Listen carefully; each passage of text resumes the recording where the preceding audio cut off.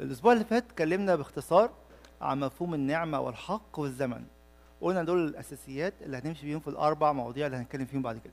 مفيش حاجة في حياتي تتغير غير بعمل النعمة وبقبول الحق وفي خلال الزمن اللي احنا سميناه زمن الفداء أو الخلاص، زي ما سمعنا الأسبوع اللي فات في الكلمات اللي كان قايلها سيدنا الأنبا يوسف.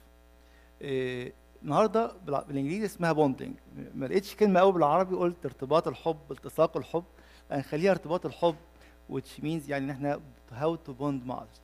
هناخد 3 حاجات في كل موضوع من الاربعه اللي جايين. الحاجه الاولانيه هنعرف الحاجه اللي احنا عايزين نتكلم عليها، وبعدين ايه الاعراض بتاعه الناس اللي مش عارفه تعمل ارتباط الحب، وبعدين ازاي اوصل بوساطه النعمه ان انا ابقى عندي ارتباط الحب اللي هو كان غايب عني فتره طويله. تعالوا ناخد واحده واحده كده. التعريف زي ما حطه سيدنا في الكتاب. احنا بندرس كتاب بالعربي وبالانجليزي. بالعربي اسمه طور شخصيتك بالنعمه والحق، وموجود اونلاين لنيافه الانبا يوسف. يقول ارتباط الحب هو القدره على اقامه ارتباط عاطفي صحي ومقدس مع الاخر. هنشرح كلمه كلمه بعد شويه. كما أنه القدرة على المشاركة على أعمق مستوى، كمثال العلاقة بين الزوجين، الوالدين والأبناء. يعني إيه الكلام دوت؟ كل واحد فينا جواه احتياج عميق للآخر. ليه؟ ربنا خلق الإنسان من اليوم الأول سماه إيه؟ شخص. الكتاب المقدس فيه كلمتين مش بناخد بالنا منهم، واحدة موجودة في العهد الجديد والتانية مش موجودة خالص. عندنا كلمة شخص وكلمة فرد. في الكنيسة ما عندناش أفراد، عندنا أشخاص. ليه أشخاص؟ شخص يعني ريليشنال. الله خلق الإنسان من الأول يكون له علاقة مع الآخر، كائن علاقاتي زي ما آباء الكنيسة علمونا. طب دلوقتي أنا ما عنديش علاقات أو علاقاتي بايظة، والعلاقات دايما في الكنيسة على مستويين: مستوى رأسي بيني وبين رأس الجسد يسوع المسيح، أو مستوى أفقي بيني وبين كل أعضاء الجسد اللي في الكنيسة في كل مكان وفي الشغل في كل حتة. فدلوقتي احنا بنقول إنه ارتباط الحب أو البوندنج ارتباط عاطفي صحي ومقدس مع الآخر، بس مع الآخر بتختلف من واحد للتاني. يعني علاقتي بزوجتي غير علاقتي بولادي غير علاقتي بالآخرين. في محبة وفي بوندنج وفي ارتباط، ولكن له حدود. عشان كده الموضوع الجاي الأسبوع الجاي ازاي أحط حدود مع كل علاقة من العلاقات اللي في حياتي. والقدرة على المشاركة على أعمق مستوى. يعني إيه أعمق مستوى؟ هل ينفع مع أي حد يبقى عندي مشاركة على أعمق مستوى؟ أكيد لا. لكن في علاقة عميقة جدا بيني وبين زوجي أو زوجتي. في علاقة عميقة جدا على مستوى آخر بيني وبين ولادي، بيني وبين أبويا وأمي. في علاقة عميقة جدا على المستوى الروحي بيني وبين أب اعترافي. فاحنا بنميز بين العلاقات المتميزة ديت في حياتنا وبين العلاقات العادية اللي هي برضو فيها عمق ما لكن في ناحية معينة. يعني إيه؟ لو النهاردة أنا لسه متخرج أو هخش شغلانة جديدة أو شركة جديدة، مفيش ما يمنع ان انا اشوف حد اقدم مني اكبر مني واشاركه بمخاوفي، يشاركني بخبرته. دي شركه عميقه، بس فين؟ في اتجاه معين، في حاجه معينه. يبقى ارتباط الحب ازاي الواحد يعرف يتعامل مع الاخر. هنقول هو ده مهم. اقول لكم شويه امثله بتوري ازاي ان دي حاجه مهمه وحاجه كلنا متاثرين بيها، وان كان في تفاوت مختلف. ايه هي؟ كتير قوي نسمع انه انا وحيد. طب ده انت متجوز وعندك عيال وعندك اصحاب وبتروح شغل وعندك كنيسه وعندك خدمه، عندك حاجات كتير قوي، بس انا لسه وحيد. سر الوحده هنا مش ان مفيش ناس حواليا، نشوف بعد شويه ازاي انها من جوه مش من بره. ناس كتيره جدا يقول لك انا عندي ديبريشن.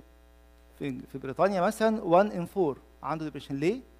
بسبب حاجه مهمه قوي: ما عندوش علاقه حميميه او علاقه صحيه مع اي حد. بيروح الشغل، عايش في بيت مع زوجة أو زوج أو أولاد، لكن كل واحد عنده عالمه. وما دعيت بعد كده بالسوشيال ميديا عملت له إيه؟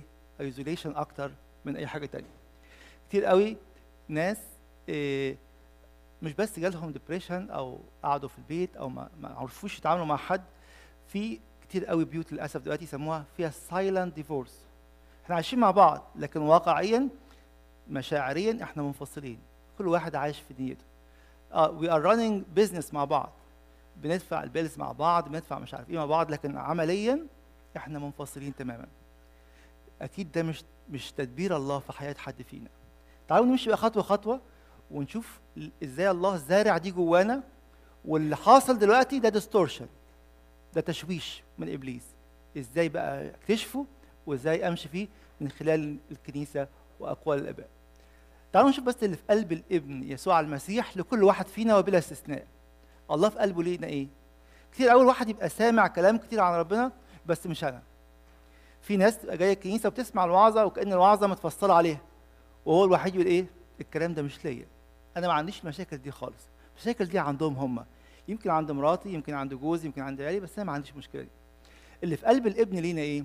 ولست اسال من اجل هؤلاء فقط، بل ايضا من اجل الذين يؤمنون بكلامهم، لكي يكون الجميع واحدا. واسال نفسي، انت واحد فعلا مع كل الناس اللي قاعده في الكنيسه دي؟ انت واحد مع مراتك واولادك وعيالك، ولا عامل ايه بالظبط؟ اللي في قلب الابن لينا لكي يكونوا واحدا كما انت ايها الاب فيا وانا فيك. يبقى ده اللي في قلب الله لينا. عايز يقول كده، تيجي الكنيسه يبقى تحقق اللي في قلبي بنعمتي وبالحق زي ما قلنا الاسبوع اللي فات، وفي خلال وسيطه الزمن اللي مديها لنا. سيدنا الابو يوسف بيقول لنا كده: لان الله ثالوث وعلاقاتي من الازل في علاقه حب بين الاب والابن والروح القدس. فلما قال كده لنخلق الانسان على صورتنا كشبهنا، مش بس في البر وقداسه الحق، مش بس في ان هو انسان حر، لا، ده كمان في العلاقات اللي فيه، في الحب اللي كان بين الثالوث ينعكس ويكون لنا صوره فيه. يقول لنا كده سيدنا الانبا يوسف ان الله نفسه هو الثالوث، اي هناك في داخله علاقه حب بين الاقانيم الثلاثه. يبقى العلاقه دي كانت ايه؟ ازليه. وفي سفر التكوين يقول اننا خلقنا على صوره الله، وهذا يعني اننا خلقنا كائنات علاقاتيه، لان الله ايضا فيه علاقه بين الثالوث، كما يقول في الكتاب المقدس: الذي يحبني لا يحفظ ولا يحفظ كلامي، والكلام الذي تسمعونه ليس لي بل للآب الذي أرسلني. إن الوحدة بقت اللغة والرسالة، رسالة الآب هي رسالة الابن، هي رسالة الروح القدس. يبقى اللي في قلب الله لينا كلنا إن إحنا نبقى كائنات علاقاتية، علاقات ناجحة مبنية على إيه؟ على الحب بيننا وبين بعض، وبيننا وبين الله. بس أهم حاجة الكنيسة بتقول لنا إن إحنا عايزين نبقى جوه البيت عندنا ارتباط الحب. ابليس لما يجي يضرب الكنيسه ما يضربهاش في واحد او اتنين، يخش جوه العيله ويقسمها. يبقى هو عمل كده ايه؟ قسم كل الكنيسه. البيت بقى الزوج ضد الزوجه، او مش مع الزوج على الاقل. العيال في حته، والعيال بقى كل واحد في حته تانيه. يبقى ايه اللي حاصل؟ انه اللي في قلب الاب واللي في قلب الابن ما حققناهوش، وابليس ضربنا فيه واحنا للاسف قبلنا كده. ايه مصدر الحب ده؟ ايه مصدر الغنى دوت؟ يوحنا الاولى بيقول لنا كده ان المصدر ده الهي. وزي ما قلنا الاسبوع اللي فات، النعمه هي اللي بادئه. قلت لنا من شويه احببناك ليه؟ عشان انت حبيتنا الاول. ده كلام يوحنا الحبيب. ايها الاحباء لنحب بعضنا بعضا لان المحبه هي من الله، وكل من يحب فقد ولد من الله ويعرف الله، ومن لا يحب لم يعرف الله لان الله محبه. عايز اقول لي كده خليك امين، مش عشان تبقى وحش وتقول انا مش بحب يبقى انا مش بتاع ربنا، لا. اللي خليك امين وخد اللي ليك اللي انت مش واخده لحد النهارده. خد اللي ليك اللي انت رميته سنين وافتكرت قلت ما انا بصرف عليهم، هم عايزين ايه تاني؟ هم عايزين حب، مش عايزين فلوس. طب ما انا بطبخ لهم كويس قوي، سلم ايديكي، لكن هم عايزين حب مش عايزين طبيخ. كل ده مهم، لكن الله بيقول لنا كده بدون ارتباط الحب وبدون البوندنج ده. ليه النهارده في ناس سامحوني بعد شهر واتنين، صدقوني شهر واتنين وساعات اسابيع اقل من كده، اللي عايزين نتطلق، مش قادر اعيش مع حد. عمري ما عشت مع حد، عمري ما اتعلمت ازاي تبوند مع حد. لا عمل كده معايا وانا صغير ابويا وامي ولا اخواتي. البيت كان متفشل من البدايه. هل يبقى كده النهايه؟ لا. الله بيقول لي ان هو قادر بالنعمه والحق في الزمن انه يشفينا كلنا وبلا استثناء، وده هدف السيريز بتاعتنا كلنا. السيد المسيح لما سأله كده واحد من الفريسيين قال له طب يعني فين اللي نعمله؟ نعمل ايه بالظبط؟ قال له جملتين وقال له في اخرهم كده: وبهاتين الوصيتين يتعلق الناموس كله والانبياء. قال له يسوع: تحب الرب الهك من كل قلبك ومن كل نفسك ومن كل فكرك، هذه هي الوصيه الاولى والعظمى، والثانيه مثلها تحب قريبك. يعني ايه ده؟ bond with God bond with everyone else. هي دي الوصيه. عشان كده لما بنتكلم عن الارتباط الحب دي يقول لك دي حاجه نفسيه، واحنا الكنيسه هتبقى حاجه نفسيه. الكنيسه مش حاجه نفسيه، لكن الكنيسه تهتم بالانسان كاملا. يسوع المسيح لما جاي يخلص الانسان نفس وجسد وروح. ما جاش انا النهارده هخلص الجسد وماليش دعوه بالنفس، او بالنفس وماليش دعوه بالروح. خلص الانسان كاملا. عشان كده حتى المسيح يوم الخميس قال لهم ايه؟ نفسي حزينه جدا. ليه؟ عايز يقول انه الخلاص اشترك فيه الانسان يسوع كاملا، نفس وجسد وروح. اشترك فيه الاله يسوع المسيح، اشترك فيه الاقنوم كاملا المتجسد. بهاتين الوصيتين يتعلق الناموس كله والانبياء. تعالوا بقى نتعلم كلمه جديده، والكلمه دي هتدخلنا في عمق رائع جدا في البوندنج. الكلمه دي باليوناني جت مرتين في العهد الجديد. مره في افسس 1:10 اللي هنقراها النهارده، ودي خدها القديس إيرينيوس وعمل منها بقى لاهوت. يقولوا كده ان هو مؤسس لاهوت الانجماع. بالعربي يسموها الانجماع، باليوناني اناكيفيليو، بالانجليزي بيسموها ريكابيتوليشن. وريكابيتوليشن تو سام اب اجين. تعالوا نفهمها كده ببساطه بعيدا عن الاسم المكلكع، وهنلاقيها بسيطه قوي. ازاي؟ تخيلوا كده انا جبت دلوقتي كيس برتقان فيه 10 برتقانات. الكيس ده عامل حاجتين. عامل ايه؟ جامع البرتقان كله مع بعضه وجمعه جوه الكيس. يعني هم جنب بعض عشان هو جوه الكيس، وهم جوه الكيس. عامل خاصيتين، لمهم على بعض، وحدهم مع بعض، وخلاهم كلهم جوه الكيس ده. لو جه واحد فينا قطع الكيس من تحت يحصل ايه؟ حاجتين. البرتقان هيبعد عن بعضه وهيطلع بره الكيس، صح كده؟ كده احنا انفرطنا. الكلمه دي العكس، جه المسيح لمنا على بعض وحطنا فين؟ فيه. يبقى الانجماع عند اباء الكنيسه، الناس اللي اتفرطوا دول ما بقوش مع بعض، اتلموا على بعض وحطوهم جوه الابن. انا فيكم وانتم فيا. ده بيحصل كل يوم عمليا فين؟ على المذبح في القداس. فالكنيسه بتقول لنا كده ان سر الانجماع ده لتدبير ملء الازمنه ليجمع كل شيء في المسيح، ما في السماوات وما على الارض. خدها على طول القديس إيرينيوس في كتابه المشهور اسمه ضد الهرطقات، الكتاب الثالث والبراجراف 16 او فصل 16 وبراجراف 6. قال لنا كده: تجسد الكلمه ليجمع الكل في نفسه بالايه؟ بالعافيه، بارتباط الحب. بادئا بنفسه بان صير نفسه راسا للكنيسه، كذلك هيجي تاني في المجيء التاني يعمل ايه؟ سيجمع الكل لنفسه في الزمان المحدد. يبقى عمل انجماعين. انجماع اول في الافخارستيه لما تجسد والكنيسه على الارض، انجماع ثاني ابدي يحصل امتى؟ لما المسيح يجي وياخد الكنيسه كلها معاه على السحاب. ده البيز بتاع موضوع الانجماع، ان المسيح بذاته تجسد ليوحدنا مع بعض وليوحدنا مع الاب. تعالوا كده ناخد ايتين كمان. كل اباء الكنيسه قلنا كده ان اي ترم بنستخدمه في الكنيسه اسمهم كده له جناحين، سموهم جناح هي الليتورجيه. ناخد مثل وبعدين ناخد الايه دي. تعالوا كده نبص على الافخارستيه. يقولوا في الجناح الاولاني بيرسونال اكت، الجناح الثاني كوربوريت اكت، بعد شخصي وبعد جماعي. البعد الشخصي انا وراس الجسد يسوع المسيح هنبقى واحد. طب البعد الجماعي انا وكل المؤمنين، مش اللي في الكنيسه بس، عبر الزمان منذ ادم والى انقضاء الدهر نكون ايه؟ جسد المسيح الابدي الواحد. يبقى دلوقتي كل ترم هسمعه في الكنيسه في بعد شخصي وبعد جماعي. في المعموديه انا بقيت عضو حي، اتزرعت في جسد المسيح فاتحدت بالراس، وكمان اتوحدت بكل المؤمنين اللي اتعمدوا قبل كده.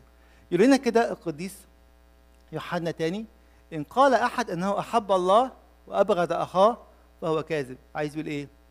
لان هما جناحين، مفيش طائر بجناح واحد، مفيش مؤمن باتجاه واحد. انا علاقتي حلوه بربنا بس بالناس مش مهم، هي علاقه زي الزفت مش مهم، ما ينفعش.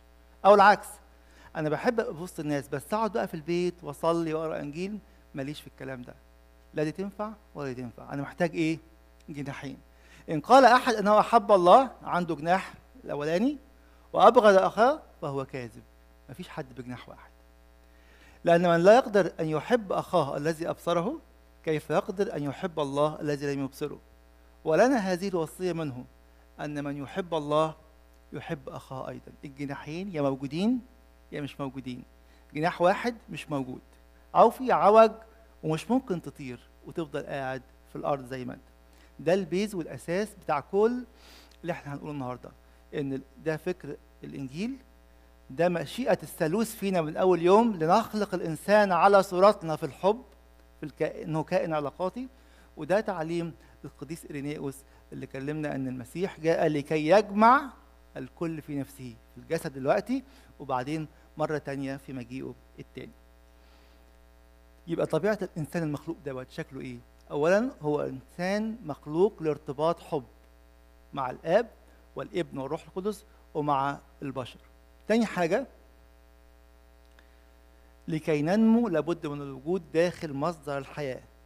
يعني إيه؟ ينفع أنمو بره الكنيسة؟ ما ينفعش. ينفع أنمو وأنا في الكنيسة ولكن ماليش أي علاقة بأي حد؟ ما ينفعش. ليه؟ تعالوا كده نتخيل المثل اللي قاله المسيح يوم الخميس، آخر مثل تقريبا أو اتكلم فيه المسيح يوم الخميس بالليل قبل ما يخش على الصليب على طول أو يتسلم. يعني قال لهم إيه؟ أنا هو الكرمة الحقيقية. يعني إيه يا رب؟ يعني أنتم الأغصان اللي الحياة اللي فيا هتروح فين؟ هتسري جواكم. ده في الإفخارستية وفي كل أيام حياتنا. الذي يسري فينا هو حياة يسوع المسيح. لأن كده القديس بولس الرسول في كورنثوس الثانية 4:10 لكي تظهر حياة يسوع فين؟ في جسدنا المائت. عايزه كده مش عايزين نشوف واحد مش يسوع أو مش حياة يسوع تسري فيه.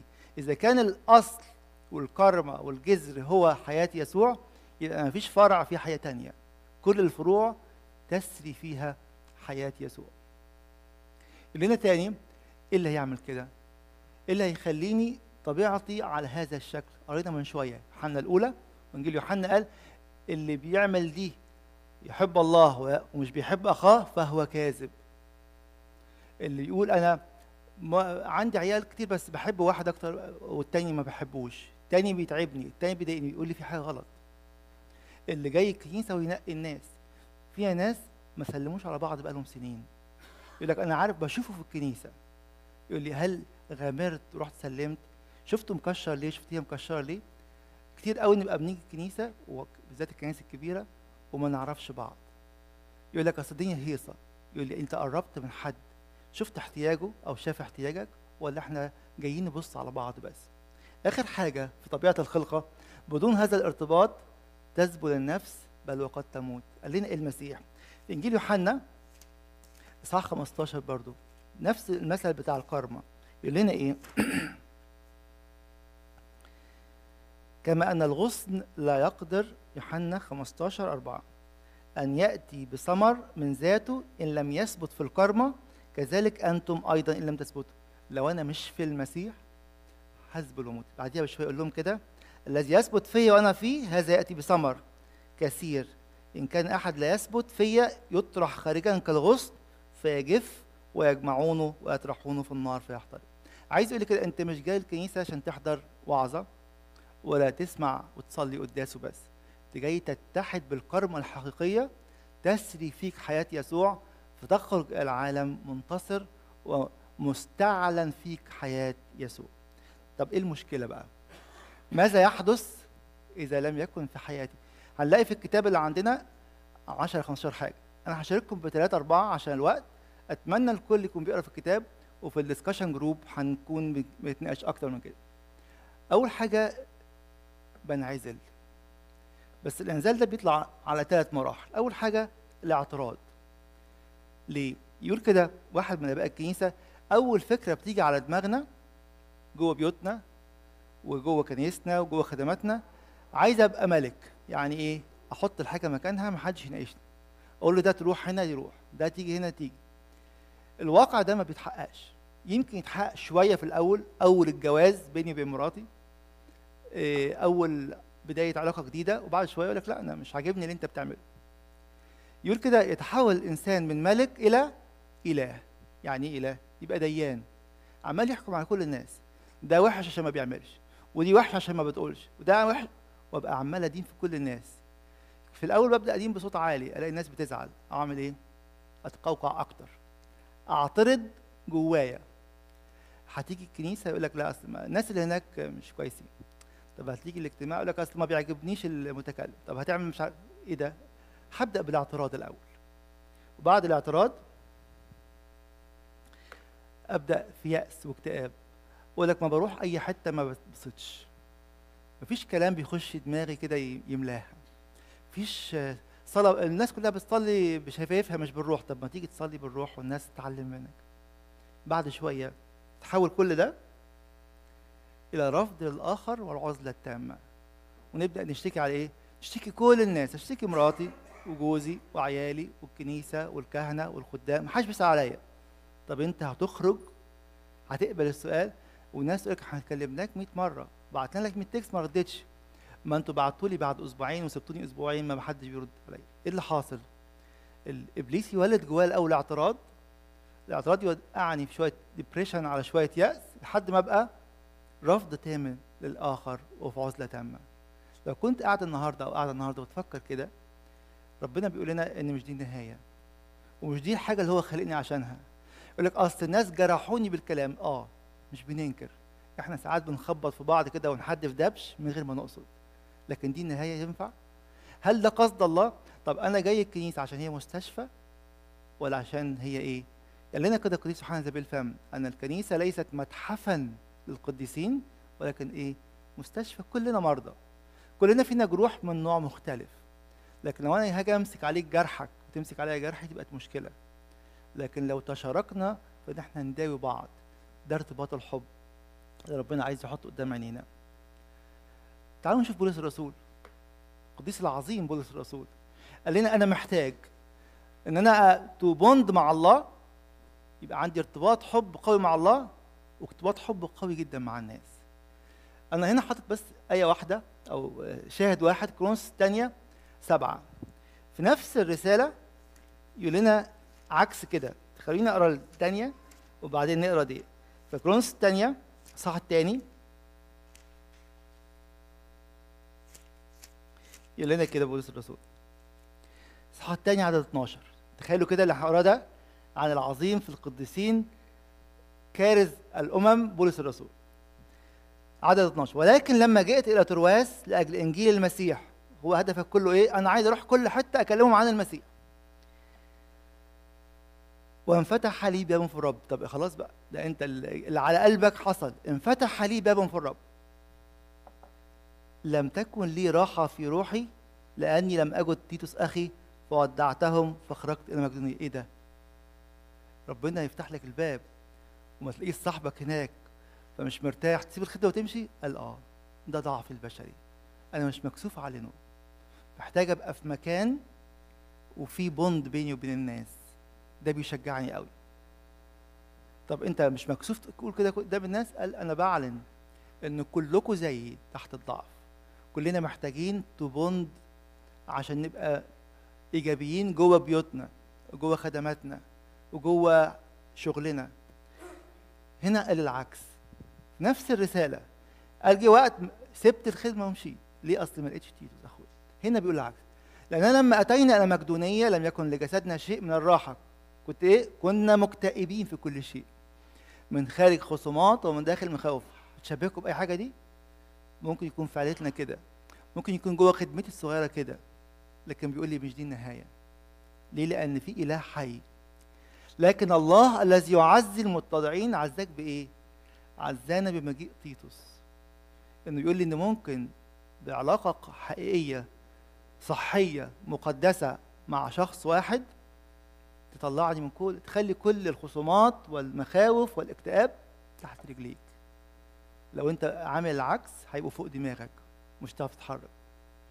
وليس بمجيئه فقط بل ايضا بالتعزيه التي تعزى بها بسببكم، وهو يخبرنا بشوقكم ونوحكم وغيرتكم لاجلي حتى اني فرحت اكثر. شايف كمان ان البعيدين دول في بوند حب بينهم، عندهم شوق ونوح وغيره لاجلي. بولس الرسول عايز يقول لي كده، لو انت حاطط نفسك جوه مجتمع ثيرابيوتيك كده صحي مليان حب انت تخف واللي حواليك يخف. كتير جدا على فكره من امراضنا النفسيه سببها الانعزال، سببها ان انا حبستني جوايا. هنشوف بعد شويه ايه اللي يحصل اكتر من كده. اول حاجه تحصل لما انا بقى اعمل اعتراض والاعتراض ده يوصلني للعزله والاكتئاب، ايه اللي يحصل؟ تفكير مشوش ومغلوط. يعني ايه؟ نقعد مع حد ساعات نقول انت جبت الكلام ده منين؟ يقول لك هو كده، انا لما فكرت فيها لقيت ان مفيش حل غير كده، ولازم يكونوا هم عملوا كده. مش ممكن اي حد يكون بره دايرتك يشوف اللي انت بتعمله ده صح، بس كلكم مش فاهميني صح، مش واخدين بالكم من اللي بيحصل حواليا. التفكير المغلوط سببه الاساسي انك اتعزلت، والعزله قرارك الشخصي، محدش عزلك عن المجتمع. يقول لنا كده سيدنا الانبا يوسف: لذلك راينا امرا عجيبا. ايه هو؟ قايين، ما انت ما شفتش حد بيقتل قبل كده، جبت فكره القتل دي منين؟ قول اصل قعدت لوحدي وقلت يا بقى اخويا احسن مني، بقى ربنا ياخد الذبيحه بتاعته وانا لا. طب انا جات لي فكره هموته عشان المره الجايه ربنا ما يلاقيش حد غيري، انا بس اللي هقدم ذبيحه. جبت الفكره دي منين؟ يقول لك انا قعدت معايا وعزلت نفسي. طب رحت قلت لابوك ادم او لامك حواء كان يمكن يديك حل احسن من كده؟ ما قلتش لحد. عشان كده العزله هي اختيار الموت للاسف. ليه؟ لاني فصلت نفسي عن مصدر الحب وعن مصادر الحب اللي الله حطهم حواليا اخواتي. لذلك راينا امرا عجيبا، فقايين لم يشاهد من قبل كائن يقتل او راى احدا يموت، لكنه لانه انفصل عن الحب وعن الله قام على اخيه هابيل وقتله، ودخل الالم والمعاناه الى حياه الانسان. هتخترع شر وهتخترعي شر وتخترع حاجات كتير جدا. ليه؟ لان التفكير المشوش بيجي من الانعزال. طب دي الاخره؟ دي النهايه؟ اكيد لا، ربنا مش عايزك كده ومش عايزك كده. حاجه تانيه، الفراغ. واحد يبقى قاعد مش لاقي حاجه يعملها، فيعمل ايه؟ تفكير مشوش يجي، لكن في نفس الوقت الحب اللي جوايا فضي نشف. طول ما انا بعيد عن مصدر الحب وفكري بقى مشوش، الفراغ يجيب ايه؟ كل انواع الخطايا. اكره في الناس واذم في الناس وادين في الناس واجيب في سيره الناس، كلهم وحشين طبعا، مفيش حد فيهم كويس ابدا. ليه؟ لانه كلهم سابوني، مش انا اللي سبتهم. خلي بالكم يا جماعه، الحب من طرفين، مش انا هقدم. وعلى فكره في ناس كتير على فكره حواليكي وحواليك بيقدموا بس ما عندهمش نفس. قدم مره واتنين ولقيتك بتصد، هشوف حد غيره، وانا مش فارق معايا فلان. غلط ان اقول مش فارق معايا، بس ده اللي بيحصل للاسف. عشان كده نفتح البيبان ان احنا نقبل المحبه اللي ربنا بيبعتها لنا عن طريق اخواتنا. عشان كده الفراغ يخلي التانك اوف لاف دوت فاضي. لكن كل ما انا ادخل في علاقات حقيقيه، فينا زي ما قلت من شويه زوج وازواج ما تكلموش بقالهم سنين، ما تكلموش علاقه شخصيه بينهم وبين بعض. اتكلمنا في الفواتير، في العيال، في مين هيودي المدارس، في مين هيجيب مش عارف من السويمنج، لكن ما اتكلمناش في حاجه بيننا وبعض. لم نغذي الحب اللي بيننا وبين بعض. طب ايه الموانع؟ اللي بيخليني مش عارف ارجع؟ حاجات كتير قوي، هقول لكم منهم 2 أو 3. اول حاجه فيهم إيذاءات الماضي. يقول لك انا البعد عن الناس غنيمه، جربت، فلان عملت فيا وفلان قال عليا، فلان سوى فيا. احنا مش بننكر ان ده ما حصلش، لكن دي مش كل الناس.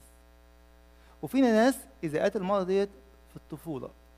اكبر مشكله في البوندنج او ارتباط الحب اللي ما عرفش يعمله مع ابوه وامه وهم صغيرين، ما عرفش يعمله مع اخواته جوه البيت، لسبب انت ما اخترتوش. محدش فينا اختار ابوه او امه، محدش فينا اختار اخواته، محدش فينا اختار الاب اللي بيفضل مش عارف الولد على البنت ولا البنت على الولد، محدش فينا اختار كده. لكن الله بيقول لي اكتشف ده جواك وشوف انا هعمل معاك ايه بالنعمه والحق في الزمن. والزمن زي ما قلنا هو زمن مختزل زي ما قال لنا الكتاب المقدس في عاموس الاسبوع اللي فات. الحاجه الثانيه، بتحول الى صور مختلفه من الادمانات. ليه دلوقتي اكبر مشكله في مجتمعنا في العالم كله جوه الكنيسه وبره الكنيسه الادمان الجنسي والمواقع الاباحيه؟ فراغ. بدور على شيء يعوضني عن اللي مش عندي، بدور على حد يفرحني فانا بفرح نفسي. مراتي مش بتفرحني انيمور، وجوزي مش بيفرحني، ولا عيالي، ولا ابويا، ولا امي. فاجري فين؟ اجري على الخطيه اللي تبقى توصل لحد الادمان وامشي فيه. اللي دخل في ادمان اي سبستنس كان بدايته عزله. اللي دخل في ادمان اي حاجه جنسيه بدايته عزله. محدش فيكم بيسال فيا، محدش فيكم بيفرحني، انا هفرح نفسي بطريقتي، لحد ما بقى جوه دايره الادمان ومش عارف يخرج. ولكن الله بيقول في رجاء، وبيقول لكل واحد فينا مهما كان الادمان، مهما كان الإساءات في الماضي من الأب، من الأم، من المدارس، من أصحابي، من أي حد، بيقول لي في رجاء. وده هدف الكنيسة كل مرة. دخلت جوه مجموعة مقفولة، عملوا إيه؟ شوشوا لي فكري. عملوا إيه؟ عزلوني عن ده الهدف. أعزلك وأحط في دماغك اللي أنا عايزه. ده ما هو عكس ارتباط الحب. عشان كده الكنيسة كل أعمالها بتوحد الكل، مش بتاخد ناس تفصلهم وتقول انتوا كده وانتوا مع دول، وانت ما تخشش في وسطينا، وانت تطلعي بره عننا. ليه؟ لان عايز اعزل مش عايز اربط. المسيح جاء لكي يجمع الكل، ما عندوش ناس وناس. استعادة قدرتنا على ارتباط الحب بيتوقف على حاجتين: شعوري بالاحتياج، ان انا عندي مشكله، الناس مشكلتهم مش بتتحل، حاسين ان انا ما عنديش مشكله، انتوا كلكم وحشين، انا ما عنديش مشكله، عشان كده مش هتحل مشكلتي. يوم ما اكتشف ان انا واشعر فعلا ان عندي احتياج وعندي رغبه في الانفتاح على الاخر. يقول لك اصل انا مراتي قفلتني او جوزي قفلني، كنا بنتكلم زمان قالت لي مره كده فقلت مش هتكلم تاني، او العكس. نفس الكلام مع عيالنا، قلت مره لبابا ولا لماما حاجه الفلانيه قفشت معايا، فقلت خلاص هي من سكه وانا من سكه، انا هعمل اللي انا عايزه بعيد عن عينيها وهي مش شايفه او هو مش شايف. عشان كده استعادة قدراتنا على الارتباط، اللي واقع في دي وعايز يطلع عايز حاجتين: يشعر اولا بالاحتياج، ويبقى عنده الرغبه انه ينفتح تاني. ما انا جربت معاها 100 مره، معاها دي بنتي او ابويا او امي او جوزي او مراتي. ربنا بيقول لي نيفر جيف اب. في علاقات ما ينفعش تجيب اب فيها خالص، ولكن المهم مع مين وازاي. هقول لكم مثل صغير وممكن نعممه بعد شويه. لو عندي حاجه في حياتي دلوقتي انا قافش جواها وسايبها لنفسي، مش هشارك فيها اي حد، اسال نفسي كده: ينفع اشارك مراتي فيها ولا لا؟ لو دي حاجه تخصنا احنا الاثنين كزوج وزوج. لو حاجه بيني وبين عيالي ينفع اتكلم معاهم فيها ولا لا؟ لو هي خطيه وصعبه قوي ينفع اروح اشارك بيها اب اعترافي واقدم توبه ولا لا؟ لو كل ده لا، يبقى في مشكله كبيره.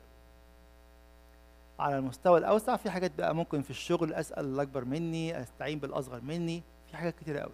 لكن طول ما انا في حته في حياتي هتبقى ضلمه ورافض لها اي نور، اعلم ان هناك حاجه غلط كبيره قوي. يقول لنا كده تاني الكتاب بتاع طور شخصيتك: اذا كنت تريد ان تتغير او تتخلص من المشاكل التي تعرضت لها بسبب النشأة او التربيه، كلنا، واحنا هنا مش عشان الوم ابويا ولا الوم امي ولا الوم اخواتي ولا المدرسين في المدرسه ولا اخواتي الكبار، مش بنلوم حد. احنا جايين تو بي هيلد عشان نستقبل من الله شفاء، وعلشان نشفع في اللي اذونا كمان ان كان في حد اذانا. ادخل في علاقه حب مع الله او مع الاخر، اللي هم ايه؟ الدوايين: تحب قريبك كنفسك او تحب الرب الهك من كل قلب. فسوف تحل هذه المشاكل عندما اتعلم كيف احب الله وادرب نفسي على محبه اخي، سوف اتغير واصير مشابها لصوره ابنه، اللي هي روميا 8:29. اللي جاي ده في اخر 7-8 دقايق كيف نسترد ارتباط الحب الضار. هي خطوات تبدو بسيطه قوي، ولكن محتاجه كل واحد يفعلها في حياته. روح اقعد مع اب اعترافك واتكلم هتعمل ايه بالظبط. اول حاجه ادرك اني في احتياج، وانت قاعد كده قول يا رب افتح لي عينيا واشوف ان انا محتاج حاجه. في ناس بتقول انا مش محتاج اي حد، ده في حد ذاته مرض. الله خلق الانسان زي ما قلنا كائن علاقاتي، يكون يعني بيمد حب للاخرين ويستقبل حب من الاخرين. فدي تبقى موضوع صلاتي، يقول يا رب اكشف لي فين انا واقف، فين انا شايف ان ما عنديش احتياج وانا احسن من الناس كلها. هي دي المشكله اللي ممكن تبقى موقفاني ان انا ابدا السكه من الاساس. تاني حاجه، احنا مش بنتكلم كلام نظري، ولما بنقول في القداس ان المسيح موجود بجسده ودمه، ده كلام حقيقي. ينفع نيجي قدام المسيح و... واقول له انا مش عارف احبك، ويقول لي وانا كمان مش هديك حاجه. افتكروا دايما النعمه بادئه. جه على الصليب، قلنا من حتى في الترنيمه من شويه، جه على الصليب قال بحبكم كلكم، وبالاخص كمان اللي رفضوني وبيقولوا اصلبوا اصلبوا. اجعل كل قداس وكل صلاه حتى في البيت جهاد مسنود على نعمه الله لنوال الاحتياج. لو الاحتياج مش واضح قوي قول له وضحه لي يا رب. يبقى القداس ده معركه بنتصر فيها في الاخر. ليه؟ لان المسيح عايز يديني بنعمته ويظهر لي حق في الزمن. خلي صلاتي في البيت نفس الكلام، خلي قرايتي الانجيل هي انفتاح عين.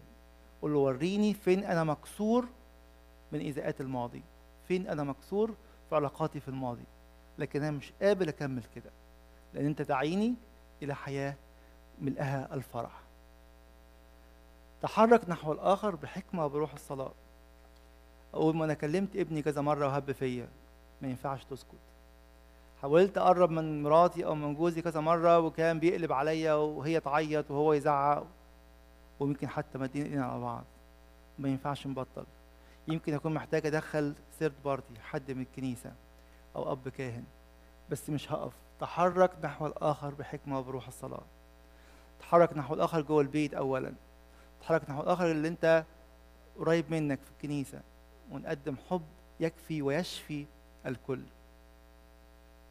اقبل ان تكون منفتح مع الشخص المناسب تدريجيا. يعني ايه؟ في حاجات قفلت بقالها سنين بيننا وبين بعض، بيننا وبين بعض بقى اصدقاء جوه العيله، في الاكستندد فاميلي، في اي حته. ابدا واحده واحده. ليه؟ عشان ما تتخضش. ليه؟ عشان ما تتخبطش خبطه جامده وتقول ما انا قلت لكم. هم ما انا الحل ان انا اقفل على نفسي، مش الحل. ده اختيار الموت للاسف، او اختيار عدم النمو في العلاقه مع الله. تحدي كل معوقات وتشوهات تقيدك. هيجي ابليس في كلمه كده في السايكولوجي يسموها اناكرونستيك لاي، جايه من الكرونولوجي، وانا يعني عكس. عندي جروح من الماضي في التاريخ لسه واقفه. يعني ايه الكلام ده؟ خليني اقول لكم مثل واحد عشان نفهمها صح. في ناس في صغرها حصل معاها مواقف مؤلمه جدا، ما بين ايذاء جنسي، ما بين ايذاء نفسي، ما بين ايذاء جسدي، جرحتني قوي، ولسه الجرح موجود، ويمكن حصل وانا عندي 4 5 سنين، والنهارده عندي كتير قوي. طب ايه الحل؟ يقول لي كده في تشوه حصل جواك، زي ما قلنا من الاسبوع اللي فات، ان جزء من شفاء الزمن او افتداء الزمن انه انا في حتت لسه واقفه عندها 5 سنين وعندها 10 سنين. الهدف ان انا انمو فيها. ربنا بيقول لنا كده انه هذا التشوه ده، ان كل الكبار بيأذوا، او كل اللي بيعملوا، كل اللي هيكلمني بالطريقه الفلانيه عايز. في ناس ما بتعرفش تتعامل مع بعض، يقول لك اي حد صوته عالي انا ما بعرفش اتعامل معاه. كويس، صوته عالي مش حلو، بس في ناس الفوليوم بتاعها طبيعي كده. بس انا خايف، لان من وانا صغير كان في حد صوته عالي كان بيخوفني. لحد النهارده انا خايف منه، خايف من اي حد صوته عالي. رغم اللي حصل ده كان عندي 5 سنين، النهارده عندي 30 40 50 سنه. ليه لسه موجوده؟ لان الحته دي في عمري لسه 5 سنين. ربنا يقول لي عايز اكبرك فيها. ازاي؟ نقف عند دقيقه واحده كده. خلي بقى اي حدث تشوه او ايذاء في الماضي في 3 حاجات. في زمان حصل وانا عندي 5 سنين، من 20 30 سنه. في مكان كنت في بيتنا، كنت في المدرسه، كنت في اي حته، وكان في المسيح. تعالوا بقى نعيد المشهد النهارده. لو لسه بخاف من الصوت العالي، لو لسه بخاف من اللي بيزعق، من اللي بيعمل كذا، لو لسه التشوه ده جوايا، الناس دي مش هكلمهم عشان بيعملوا كذا. ربنا بيقول لي 3 حاجات عكس دول تماما. ايه هما؟ الحاجه الاولانيه، انت مش في المكان ده. انت مش في المكان اللي كنت فيه، ولسه الصوره واقفه وكده عماله تبوظ بقالها 40 سنه. انت مش في المكان اللي اتاذيت فيه نفسيا او جسديا او جنسيا او اي حاجه. تاني حاجه، انت مش في المكان ده. لسه الصوره لازقه في مخي، انا في الاوضه الفلانيه، في الفصل الفلاني، في المكان الفلاني، وده بيزعق فيا او بيضربني او بيعمل. انت مش في الزمان ده، انت مش في المكان ده. احنا في زمان الفداء والخلاص زي ما قلنا الاسبوع اللي فات، وانا في محضر المسيح. الحاجه الثالثه، المسيح حماني من حاجه اسوأ من اللي حصلت لي المره اللي فاتت وانا عندي 5 سنين. بيقول لي النهارده انا جاي عشان اشفيك لو جيت ايه بتشوهك وبقيودك قدامي، قادر ان يغير كل حاجه في حياتي. نمرة 6 ودي مهمة قوي، استشر أب اعترافك لكي يرشدك ويطمئنك خلال جهادك لاسترداد ارتباط الحب. سامحوني تاني، في حاجات كتيرة جدا بقول هعملها لوحدي ما بتنفعش، من ضمنها النمو الروحي. لازم يكون ليا أب اعتراف أفتح قلبي وأتكلم معاه وأشوف أنا واصل لفين وهكمل الخطوة إزاي. ليه؟ عشان في وقت هخاف، في وقت بقى مش مطمن، يقول لي صح أنت خوفك صح، وقف هنا، اعمل كده ما تعملش كده. فلو سمحتم الناس اللي بقالها سنين ما اعترفتش او شهور، فرصه ان كل واحد فينا يدور او يرجع يتصل باب اعترافه ويعترف. اخر حاجه ودي مهمه قوي، انا هختم خلاص في دقيقتين. تذكر انك هيكل الله والروح القدس كنز الصالحات يسكن فيك. بنقولها كل يوم في صلاه الساعه 3، كنز الصالحات يعني ايه؟ يعني مفيش حاجه صالحه مش فيه. طب انا محتاج حب، يقول لي عندي. محتاج اقبل اخويا او اختي او جوزي اللي ممرر عيشتي طول عمره، يقول لي عندي. مفيش حاجه مش عنده. بس خلي بالكم الايه اللي جايه بتقول لي انه مش بعيد. ساعات اول ما نتكلم على روح القدس ده يعني اللي في السماء، لا. رمية 5:5 ايه جميله جدا، صدقوني كده زي اكتشاف لو اكتشفناها بجد. والرجاء لا يخزي لان محبه الله قد انسكبت في قلوبنا بالروح القدس اللي فوق المعطى لنا. معطى لنا امتى؟ in day one. اول يوم دخلنا في الكنيسه خدنا عطيه الروح القدس، ومن ساعتها هو بيقول كده كلمني وانا اسكب الحب في قلبك. يا ريت يكون جزء من صلاه الساعه الثالثه اللي بنصليها في الكنيسه ونصليها في البيت. قول يا روح الله تفضل وحل فينا عشان تعمل ايه؟ اسكب. بصوا القديس يوحنا يقول لنا ايه؟ لم يقل الرسول قد اعطيت بل قال قد انسكبت. واحد دلق علينا كده حب ليظهر فيضها. هذه العطية هي العظمى، فإنه لم يهبنا السماء ولا الأرض ولا البحر، إنما هو أثمن من هذه كلها. جعلنا نحن البشر ملائكة، نعم بل أبناء الله وأخوة المسيح. لكن ما هي هذه العطية؟ إنها الروح القدس. الروح القدس بقى جواك، كنز الصالحات جواك، يبقى مش ناقصك حاجة. مش ناقصك حب من الآب، ولا تقدم الحب باك لله، ولا حب لاخواتك. يقول نفس الكلام القديس امبروسيوس: بهذا القول الرسولي نفهم ان الروح القدس ليس عملا وانما هو المدبر وينبوع الحب الالهي الفائض. يبقى ينبوع ده جواك وجواكي، ما ينفعش يبقى ناقصه حاجه. خليني اختم معاكم باللي بنصليه في القداس، القسمه بتاعت القديس كيرلس الكبير بابا ال24 يقول لنا ايه؟ وكما انك واحد في ابيك وروح القدوس. بيتكلم عن ارتباط الحب الازلي اللي بين الاب والابن. نتحد نحن بك وانت فينا. اللي عايز اوحدكم على نفس المستوى، عايز الحب اللي فيكم ده يبقى حب ملوش حدود، بس خدوا لان عندكم كنز الصالحات. ويكون الجميع ويكمل قولك ويكون الجميع واحدا فينا لكي بدالة هنقول ايه؟ الابن بيقول له ايها الاب، واحنا كمان نقول له ايه؟ يا ابانا. دي الشركه بتاعت ارتباط الحب الحقيقي. كل مره بتقول يا ابانا الذي، انت بتقول انك مصدق ان هذا الحب صار ليك، لان الابن جمع الكنيسه كلها في شخصه، جمعنا على بعض وجمعنا بيك كرأس الكنيسه. فيصير مصدر الحب هو الإفخارستية في القداس، يصير مصدر الحب هو كل صلوة، يصير مصدر الحب هو صلاة المسيح الكهنوتية إصحاح 17 في إنجيل يوحنا، ويصير أمام أعيننا كل يوم وكل يوم أنا محتاجين نعمة الحب الإلهي تنسكب في قلوبنا، أن احنا نتجاوب معها بحق نحو الآخر، نحو أخويا، وأثق أنه في الزمن يتحقق هذا الكمال، أنه كما أظهر ليجمعنا سيأتي مرة ثانية ليجمعنا فيه. له المجد الدائم في كنيسته من الآن